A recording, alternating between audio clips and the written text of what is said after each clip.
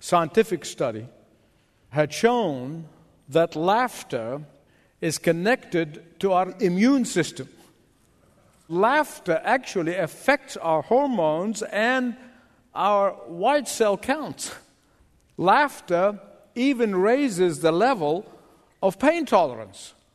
And I just thought about this for a minute, and then I said, all the scientists need to do is to go 3,000 years ago and read Proverbs 17:22. And here's what the Word of God said 3,000 years ago.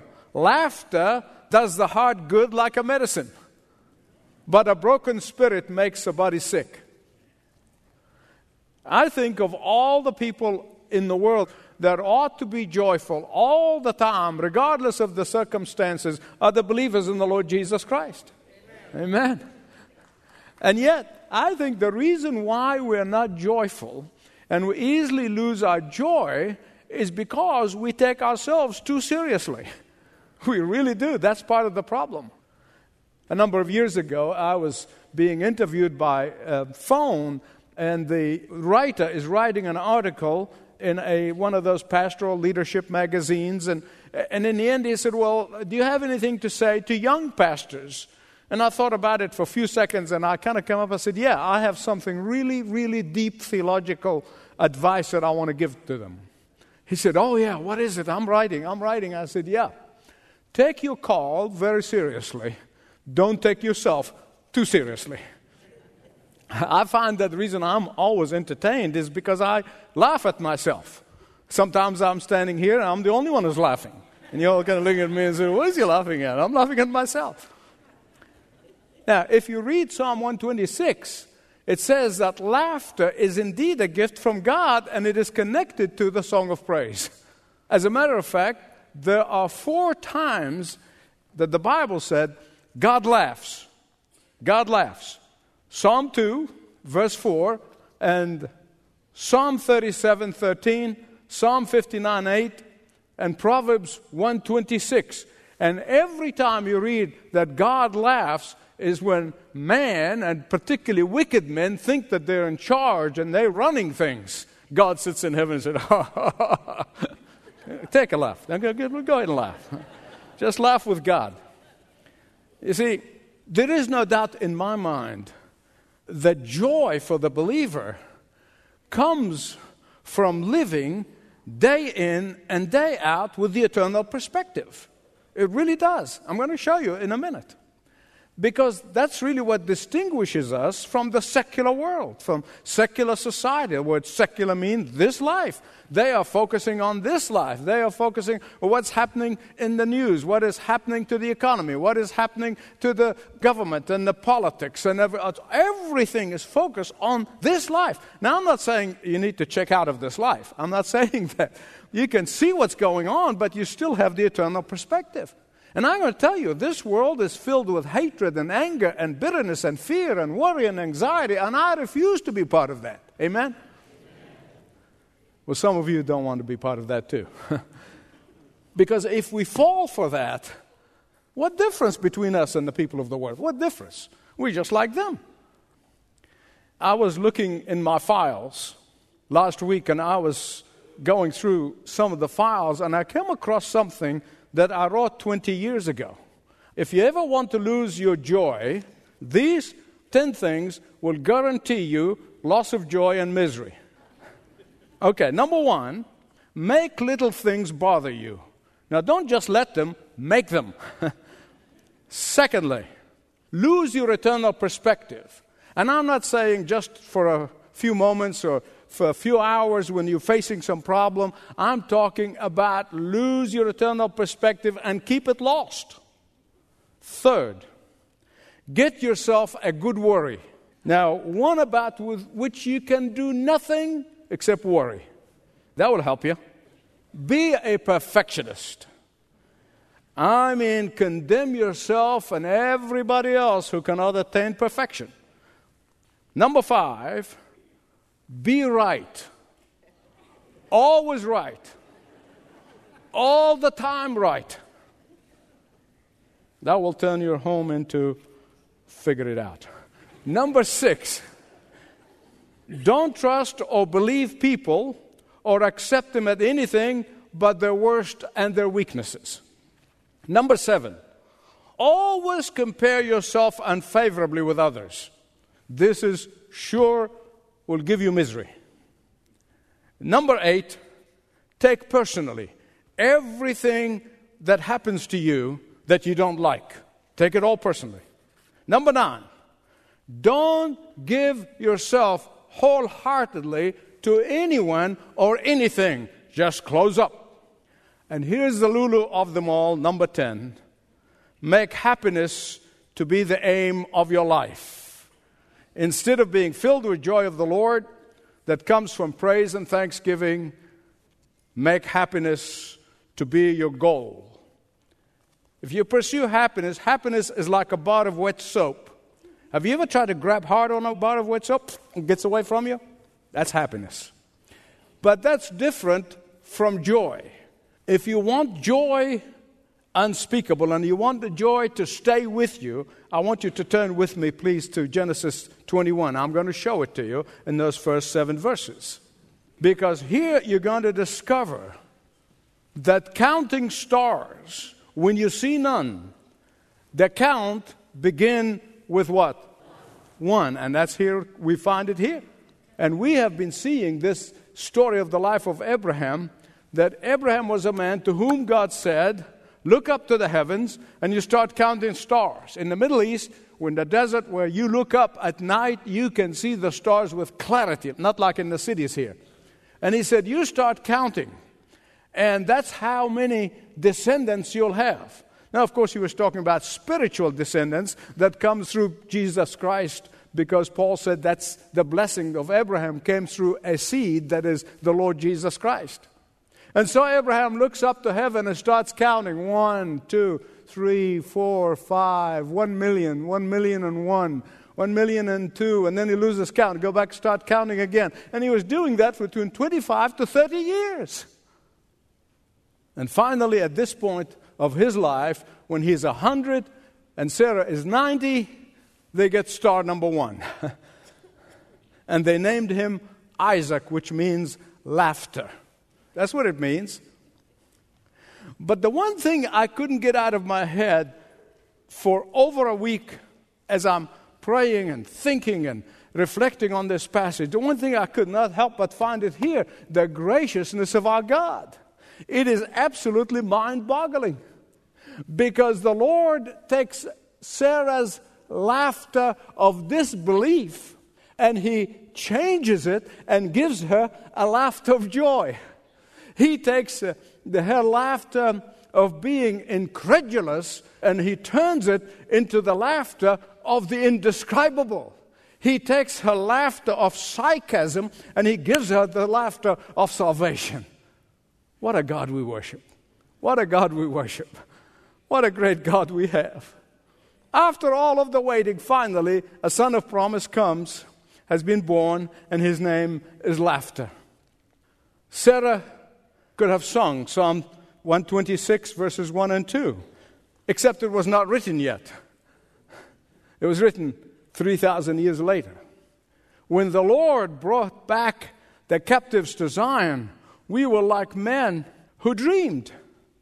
Our mouths were filled with laughter, our tongues with songs of joy. I think Sarah would have paraphrased that. And Sarah would have sang, while the Lord brought back fertility to my old body, I was like one who's dreaming. My mouth was filled with laughter and my tongue with the song of joy. But that's what Sarah said. She said, the Lord has brought me laughter. But He did not bring laughter only to her. He brought laughter to generations and generations and generations and generations to come who are going to read the story of Sarah and they will laugh. But there's something here I don't want you to miss. Don't miss that. The reason for joyful laughter in Sarah and Abraham's life, sure, the birth of Isaac, I wouldn't minimize that whatsoever, but I genuinely believe that the real joy that has come into their heart is their delight in the Lord. Question, what lessons did Abraham and Sarah learn? through these 25, 30 years of waiting. What lessons can you and I learn from this? What God had done will cause generations to come to trust in the faithfulness of God. And here we are, 4,000 years later, we are reading and we are encouraged about the faithfulness of God. We can read of how, in spite of their doubt, in spite of their partial belief, in spite of their taking matters into their own hands, in spite of the fact that they thought they can help God out, in spite of only a year early they were distrusting in the promise, and yet they learned the important lessons, and there are 3 in number. I want to share them with you. First of all, they learned that God always keeps His word. Can you say, keeps His word? Always keeps His word. And that's why I told you in the last message that you must never, ever, ever give up praying for an unsaved family member. Must never give up. I can never forget, some 20 years ago, I was praying with a 63-year-old man. I led him to the Lord, and literally on the floor of my office, and we were kneeling there and praying, and the one thing that he just kept sobbing and sobbing and sobbing, he said, I know my mother prayed for my salvation all the years of her life, all the years of my life, until she died and went to be with the Lord. Why did I have to wait such time? Trust the Lord. I pray that if you're praying for an unsaved family member, that you will see it in your lifetime. But even if you don't see it in your lifetime, God is going to keep His word. He does what? Keeps His word all the time. Secondly, Abraham and Sarah learned that God is a powerful God. God is a mighty God. He's El Shaddai. Nothing is impossible with God. Can you say that with me? Nothing is impossible with God. For emphasis at the supernatural power of God that worked and brought about star number 1, for emphasis, it is repeated 3 times in 7 verses. 3 times, verse 2, verse 5, and verse 7. As if to say, don't ever forget this lesson. What is impossible for man is possible with God. But some of you probably say, well, Michael, I understand that. It's in the Bible, and I believe the Bible, but you don't understand, Michael, my situation is different. You don't understand, my problem is huge. You don't understand, my opposition is so strong. You don't understand, it is too late for me. I'm too old, or I'm too young, and I'm too this, and I'm too the other thing. Our God is the God of the impossible. Sarah not only given the strength to conceive a baby. This is the amazing part. She was given the strength to nurse the baby. Now, I'm not saying God is going to do that for you if you're 90 years old. You don't want that anyway. You don't want that at 60. But this is a unique situation. But the lesson is the same. The lesson is the same. And not only that, she was given the supernatural strength to nurse the baby. Abraham, his body was so rejuvenated, so renewed by the power of El Shaddai, that he fathered 6 more children after Sarah died than he married Keturah. How do you like them apples? Now, when God miraculously heals, it is not a partial healing. When God miraculously heals, it is complete. It's instant restoration. When God calls you to a task, He will equip you to the task to perform it. The third lesson Abraham and Sarah have learned, and we should learn, is that God in no hurry to carry out His promise. Now, this is a bugaboo to a lot of Christians. Am I right? Yeah. I know it is. Because I know this is my life. He rather, as the Bible said, makes all things beautiful in His time. I know and you know that one of the hardest things we face in life is what seems to be God's delay. And I've been saying throughout this series of messages, God's delay does not mean denial. The Word of God is true whether you experience it or not. The Word of God is true whether you believe it or not. But I think most of us can testify to the difficulty of dealing with God's delays. You see, when we pray and God delays and His answer doesn't come immediately, we fume, we fuss, and we fret. And sometimes we're tempted to answer our own prayers. We've seen it here. Abraham and Sarah learned to trust God while they're waiting. But there is a far bigger picture here than even those magnificent lessons that they learned and we are learning. And there's a far greater picture. Isaac's birth to Abraham and Sarah brought them delight, taught them 3 things about God. But there's even more, what the kids would call humongous picture beyond that. This is far bigger and far greater and is beyond the birth of Isaac, the son of promise. The birth of Isaac is a foreshadowing of another supernatural birth. The birth that would take place 2,000 years after Isaac. This is a foreshadowing of Jesus' birth. And it will become actually clearer in the next message. You see, when God saved Isaac from sacrifice, and Abraham said, Yahweh Yireh, Jehovah Jireh, God will provide, he was saying that God will provide himself the sacrifice. Indeed, he was prophesying of the coming of Jesus. We'll see that in the next message. And that is why Jesus said to those hard-headed Pharisees, he said, Abraham saw my day and rejoiced. And they want to kill him. What do you mean? You're not even 50 years old. Can you say Abraham saw your day? If you look closely at Isaac, you will find him prefiguring of Jesus in many points. And I want to just share 7 of them. 7 similarities between the birth of Isaac and the birth of Jesus. First, Isaac and Jesus were sons of promise.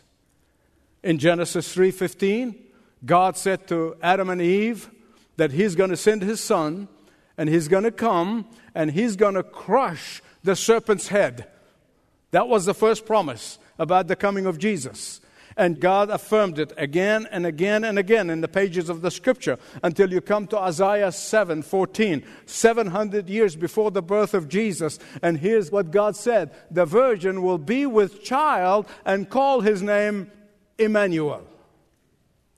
This promise from God of the birth of the coming Son Jesus was affirmed hundreds of times, as I said, throughout the pages of the Old Testament. The second commonality between Isaac and Jesus is the period of delay between the time they were promised and the time actually took place. Now, in the case of Isaac, it was 25, 30 years. In the case of Jesus, the delay was thousands of years. The third commonality between Isaac and Jesus is that when Sarah asked in chapter 18, verse 13, will I really have a child at my old age? Verse 14 answers that God said, is anything impossible for God? At the birth of Jesus, Mary, who had far greater faith than that of Sarah, when she asked in Luke 1:34, how can that be? I'm a virgin. I've never been with a man. Verse 37 of Luke 1, the angel said, nothing is impossible with God. Let's say that again. Nothing is impossible with God. And the fourth similarity is this. The names of both Isaac and Jesus were symbolic. They were symbolic. They were given these names by God Himself. He's the one who named them before either were born. God told Abraham, you shall call his name Isaac. In Matthew 1:21, God said to Joseph that Mary will give birth to a son, and you shall call his name is Jesus, for he shall save his people from their sin. And the fifth similarity, both birth occurred at the appointed time. At the appointed time. This probably is the most stunning similarity of all. Like the birth of Isaac, Jesus' birth was exactly on God's schedule. Not too early and not too late. Sixth similarity between Isaac and Jesus is that both were regarded as miraculous birth. Now, of course, the miracle of Jesus' birth is far greater because it did not require a man at all. But that is expected because the shadow is not greater than the real. The real person is greater than its shadow. And therefore, Isaac was a shadow, but the greater is the real thing, and that's Jesus. Finally, the seventh is that matter of joy. To be sure, the birth of any child, they bring joy to the family, they bring joy to the community, bring joy to the relatives. But the joy of Abraham and Sarah continued from generation to generation to generation. In Mary's case, her unspeakable joy is your joy. It's my joy. It's the joy of millions of people around the world who come to put their faith and trust in the Lord Jesus Christ. And Luke 1:46, Mary said, "My soul glorifies the Lord. My spirit rejoices in God my Savior." Here's that rejoicing again. But think with me just for a minute, okay? The birth of Jesus and the joy of Mary and Joseph had nothing to do with the surrounding circumstances. In fact, if they were dependent on the surrounding circumstances, they would have been miserable, not rejoicing. Oh, you know the story as well as I do. Pregnant, no father. Back then, you'll get stoned. Outward circumstances are miserable.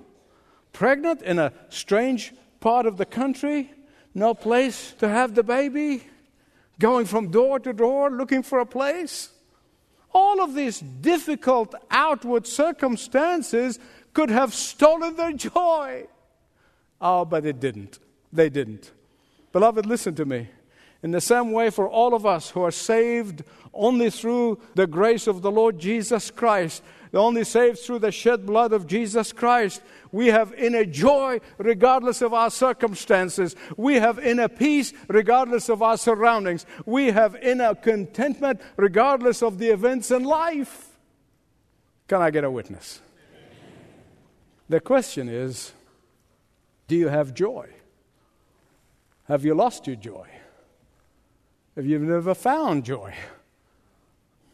If there are 7 similarities between Isaac, the birth of Isaac, and the birth of the Lord Jesus Christ, I believe there are 4 similarities between Isaac's birth and our rebirth, our being born again, our spiritual birth. I pray to God if there's one single soul here who has not been born again, today will be the day. The similarities, 4 in number. Number 1, the birth of Isaac was humanly impossible. The bodies of Abraham and Sarah, for all intents and purposes, were dead. Though they are living, but their bodies were dead. And that's precisely what we were before our hearts were invigorated, regenerated, and the Holy Spirit awakened us to the desperate need for salvation. Ephesians 2:1 says that we were dead in our sin, and it had to take a supernatural intervention of God to wake us up. We could no more rise ourselves to rebirth and to a new life and be saved than Sarah could have naturally born Isaac. Both needed supernatural intervention, and that is why Jesus said to Nicodemus, "You must be born again. Unless you're born again, you will not see heaven." That's the bottom line. You could be in church all of your life, yet if you're not born again, you will not go to heaven. But if you're born of the Spirit of God, it is supernatural. Secondly, the second similarity between Isaac's miraculous birth and our supernatural spiritual birth is faith. The Bible said Abraham believed God and was counted to him righteousness. And when you and I are raised spiritually to life, we placed our whole trust, we placed our faith in Jesus as our Lord and as our Savior. We were spiritually reborn. And the third similarity Here, we see again clearly in Romans chapter 4, between Isaac's birth and our spiritual birth, it was so that God may get all of the glory. All of the glory. In our spiritual rebirth, it is not of good works, good as that may be. It is not by good works that we are saved. Why? Lest we get the glory. Through faith alone, we're saved, lest anyone take the credit. 1 Corinthians 1:28 and 29, Paul said, God chose the lowly things of this world, the despised things, the things that are not, to nullify the things that are, so that no one may boast. Fourth and the final similarity between Isaac's birth and our spiritual rebirth. You see it again in Romans 4, that even the events of the life of Abraham were not written for him alone. They were written for us so that we may come to believe and receive the righteousness of God, just as he believed and received the righteousness of God. Abraham received the miracle, and there's only a miracle that will bring about a spiritual birth. Thanks for listening to this message from Dr. Michael Youssef, recently featured on Leading the Way. If you'd like to know more about us, please visit ltw.org. That's ltw.org.